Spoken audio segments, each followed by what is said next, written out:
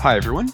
I'm Liam Sanyo from Inside Scientific, your favorite online source for life science webinars, virtual events, interviews, and educational content helping you do your best work. This episode of Expert Answers features Dr. Valeria Fumagalli, postdoctoral fellow at the Vita Salute San Raffaele University, and Dr. Nancy Kwasi, postdoctoral fellow in the Viral Zoonoses One Health Department at the Leibniz Institute of Virology, who recently joined us for a webinar where they discuss the Syrian golden hamster model of COVID-19 and present a new inhalation exposure-based mouse model using aerosolized SARS-CoV-2. Let's jump right in.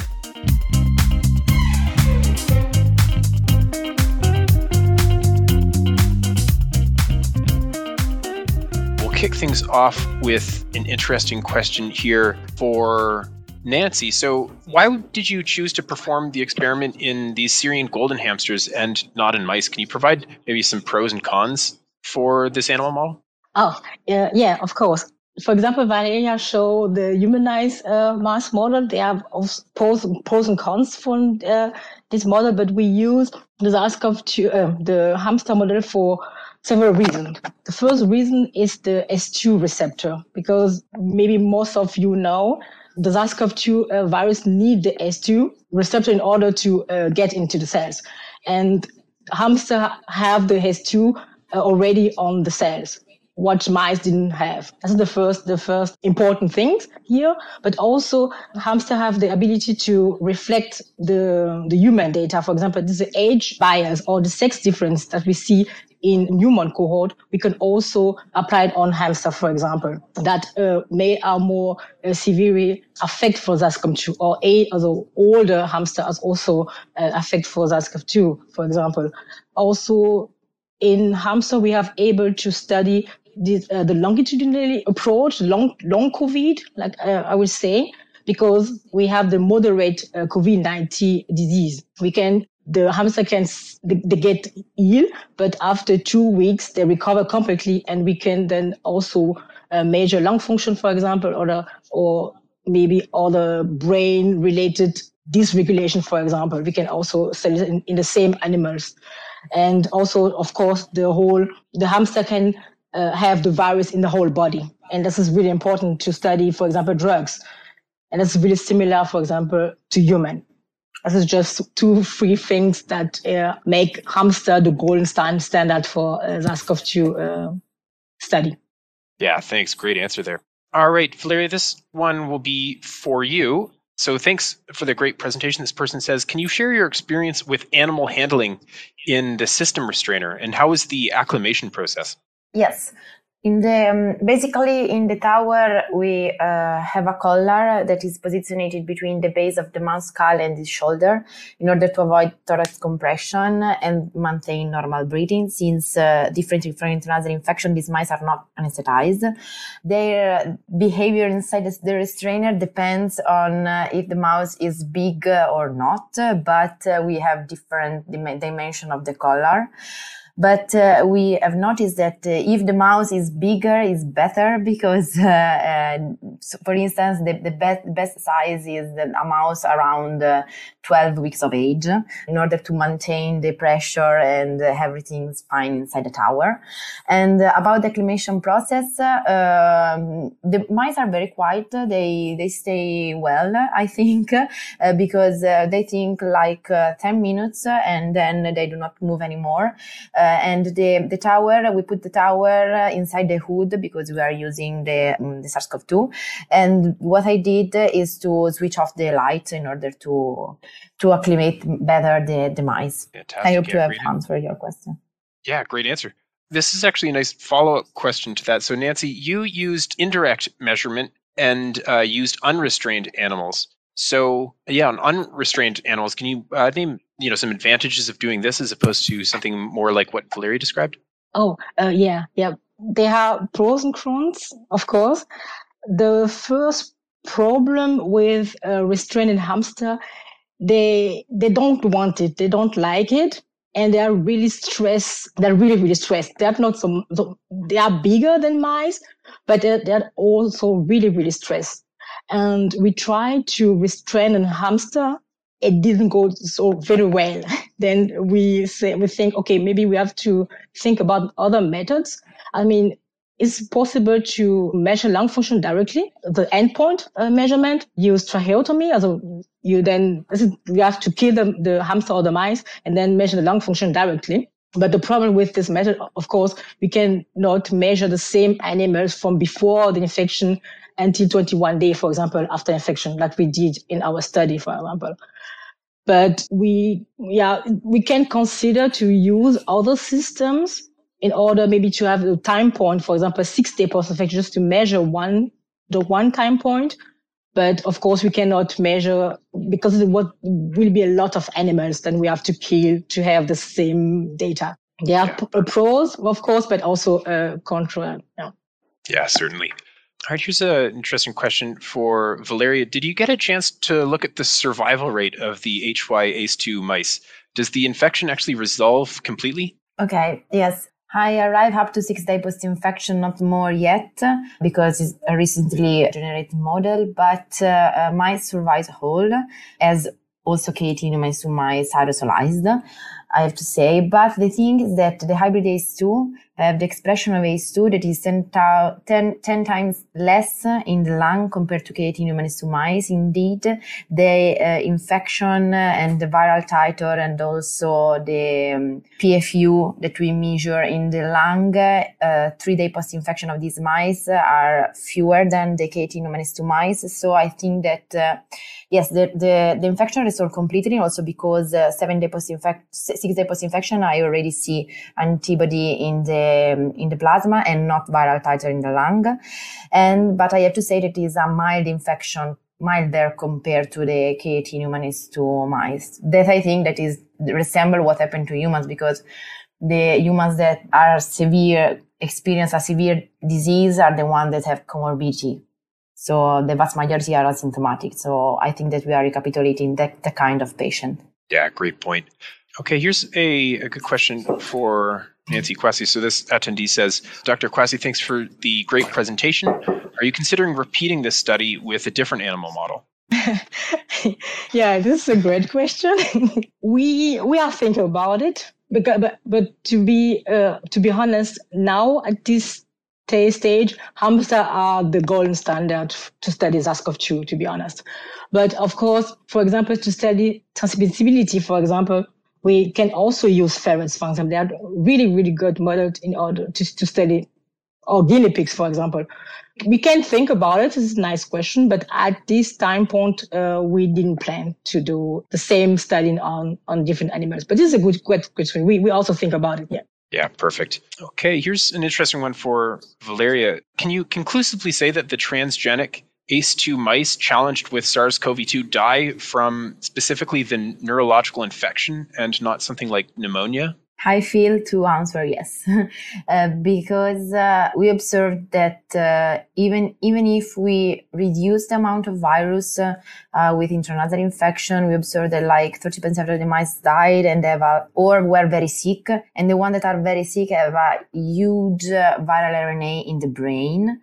And also we try to play with the viral titer upon aerosol exposure, so we try to increase in that case. But even if we increase the viral load of aerosol exposed mice, we do not experience brain invasion, neither mortality. And moreover, we also perform whole body plethysmograph on both intranasal infected mice or aerosol exposed mice. And we observe that upon intranasal infection, 5 days post-infection, we have that all parameters that we can detect with the whole body plethysmograph are affected, while upon aerosol exposure, only the RPF, that is a marker of bronchoconstriction. So since mice are very lethargic, I think that all the parameters that we are reading with whole body plethysmograph in intranasal infected mice are mainly due to brain infection rather than a lung pathology. Yeah, really good point. Okay, this next question has to do with the sex differences in COVID-2 infection. So Nancy, does letrozole work in castrated hamsters, do you think? This is a really, really great question.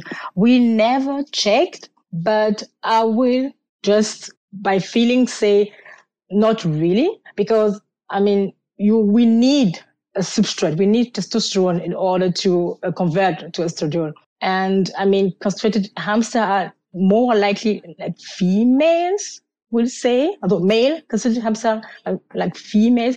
I think the letrozole treatment, I don't think so. I will say no. But we don't check yet. But I will say by feeling say no, because you don't have the testosterone at the beginning. Then we cannot see the drop in the testosterone, for example, or the increase in estradiol, because we don't have the substrate at the beginning. We don't have a testosterone at the beginning, and we cannot see this drop, and maybe we can all not see dysregulation in the CYP19A1 in the lung, for example, or in the testes. I will say no. Right. Yeah, that makes a lot of sense. All right. This attendee has written, "Dear Dr. Fumagalli, thanks for the great presentation. May I ask how were you measuring the amount of virus that reached the lungs when administered via the inhalation tower, and what kind of vehicle you used?" Okay, starting from the second, we use as a vehicle. We dilute depends on the initial stock concentration of the virus, because we growth virus in the MEM 0% on Vero A6 or Vero human TEMPEST2 cells. And if I have to dilute the virus, I dilute it in PBS. But based on that, I also nebulize a control mouse with the same vehicle to then standardize all the analysis that I will perform later. And about how I measure the amount of virus that reach the lung. Okay, this means the deposited virus. Okay, I don't know. The only thing that I can measure is the viral RNA when I sacrifice the mouse. And indeed, I saw that the viral RNA is comparable between the two routes of infection, because also with intranasal instillation, I could not know which is the amount of virus that reached the lung, starting from the one that I instilled in the mouse. So it's the same problem. And also what I can control is the amount of virus that is inhalated by the mouse, because I can calculate how much virus I put inside the tower. But also in that case, we have to take in consideration that not all the virus that I put inside the tower that is aerosolized reach the lung of the mice, because we have to consider also the exhalation of the mouse. So the only thing that I can say is to play with the dimension of the viral particles, because if we increase, reduce the humidity inside the tower, we can reduce the size of the viral particles, and so hope that these smaller aerosol can go deep in the lung and not remain in the nasal turbinate, for instance. But we could not, I could not say you which is the amount of virus deposited in the lung. Yeah, makes sense. Claire, another question for you. We've got actually a few about the aerosolization process. So can you speak at all to whether the aerosolization process reduces the infectivity of the SARS-CoV-2 virus, or if it destroys or damages the viral particle at all? Okay, this was one of my fear at the beginning, because I was not sure that the virus stay alive upon the aerosolization. But again, since giving the same starting concentration between the two routes of infection, and at the end I see the same viral RNA in the lung, I can say that all the viruses that I nebulize stay alive, so remain vital. All right, very good. Okay, Nancy, so considering the whole body, considering the whole body plethysmography pulmonary system, which endpoint parameter do you think was the most important or telling? Do you think it was the lung resistance or compliance measured? And if not, do you feel it's needed? Oh, yeah, also a very great question. For us, for example, during the infection with SARS-CoV-2, for example, in male, we could also per eye see this increased breathing frequency, for example. It was really, really nice to see that what we see per eyes, we can also confirm with the whole measurement. And we measure a lot of hamster, male and female, and we could confirm each experiment, this measurement. I think for me, for the whole body plethysmography, I mean, the tidal volume, the frequency was really important, and also this EF50, the bitidal flow, was also really important. On the other hand, will be in the future really nice to have, for example, the resistance in the compliance measured directly in the hamster. It's not possible to do it with the indirect method, but will be great maybe to have a smaller experiment just with a few animals and perform endpoint measurement, for example, for resistance and compliance, for example. For example, the prior the infection, day 6, for example, and maybe day 14 after infection. Will be nice to have, but yeah, it's an animal application to have also. But yeah, will be nice to have. I mean, in our hand now, to have the possibility to have this measurement, because we measure a lot of measurements. I think we measure 12 parameters, if I remember correctly, and I just show a few of them, and all the data correlates together. I mean, the data are really consistent through the experiment, but also through the animals. It's really convincing that we are doing this well. Excellent. Yeah, that's really great to hear. Last question here. So it's about the use of these models for long COVID. Obviously, long COVID, as we get deeper and deeper into it, has been the subject of a lot of study. And we'll start with Valeria. Do you think this animal model, the one that you've been using, do you think it would be an appropriate model to study long COVID? I think yes, because mice stay alive did not die. And also we checked 20-day post-infection where, of course, virus were clearated from the lung. So there was no trace of the viral RNA in neither nasal turbinate, neither in the lung. But we were able to find specific CD8 and CD4 T cells, as well as the lung were very damaged. So we have thrombi, hyaline deposition that are patterns that are similar to what observed in COVID-19 patient in the lung of the patient. So I think that it could be a useful model to study also the long-term consequence of the disease. Also because a recent result that I obtained is that I was able to spot inflammation in the spinal cord of these mice that were infected with aerosol SARS-CoV-2. And this is interesting because the spinal cord then is colligated with the central nervous system. So maybe this can explain also some headache and the problems in the central nervous system without having an infection that is observed also in patients. So I think yes. Excellent. Yeah, great answer. And Nancy, handing things over to you. Maybe research already has been done, but can you speak to whether these golden hamsters would be a good model to study long COVID? Oh, yes. Yeah, of course. The answer is yes, because as I mentioned before, the hamster can mimic the human data. And it's great to have the sex bias, but also the age bias, but also the obese bias, if I can say so. Then you can, with the hamster model, we can study the long-term effect on different models, male, female, young, old. We can do a lot of things with hamsters. It's really, really impressive. And we can study the immune system, the cytokines response. We can study lung function longitudinally, 40 days, 21, 1 month, 2, 3, 1 year. We can do pretty much anything because, I mean, the hamster, we can have the hamster for 3 years, for example, in the lab. Then we can measure all these measurements prior to infection, 20 days after infection, but also 1 year or 2 years after infection or 3 years after infection. It's a great model. In my opinion, it's really, really great.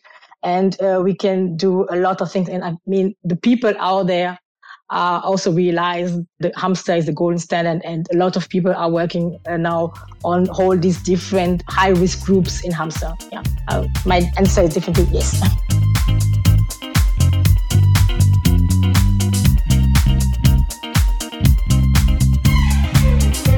We hope you enjoyed this episode of Expert Answers and that you'll tune into future episodes where researchers just like you answer questions about their work and share science.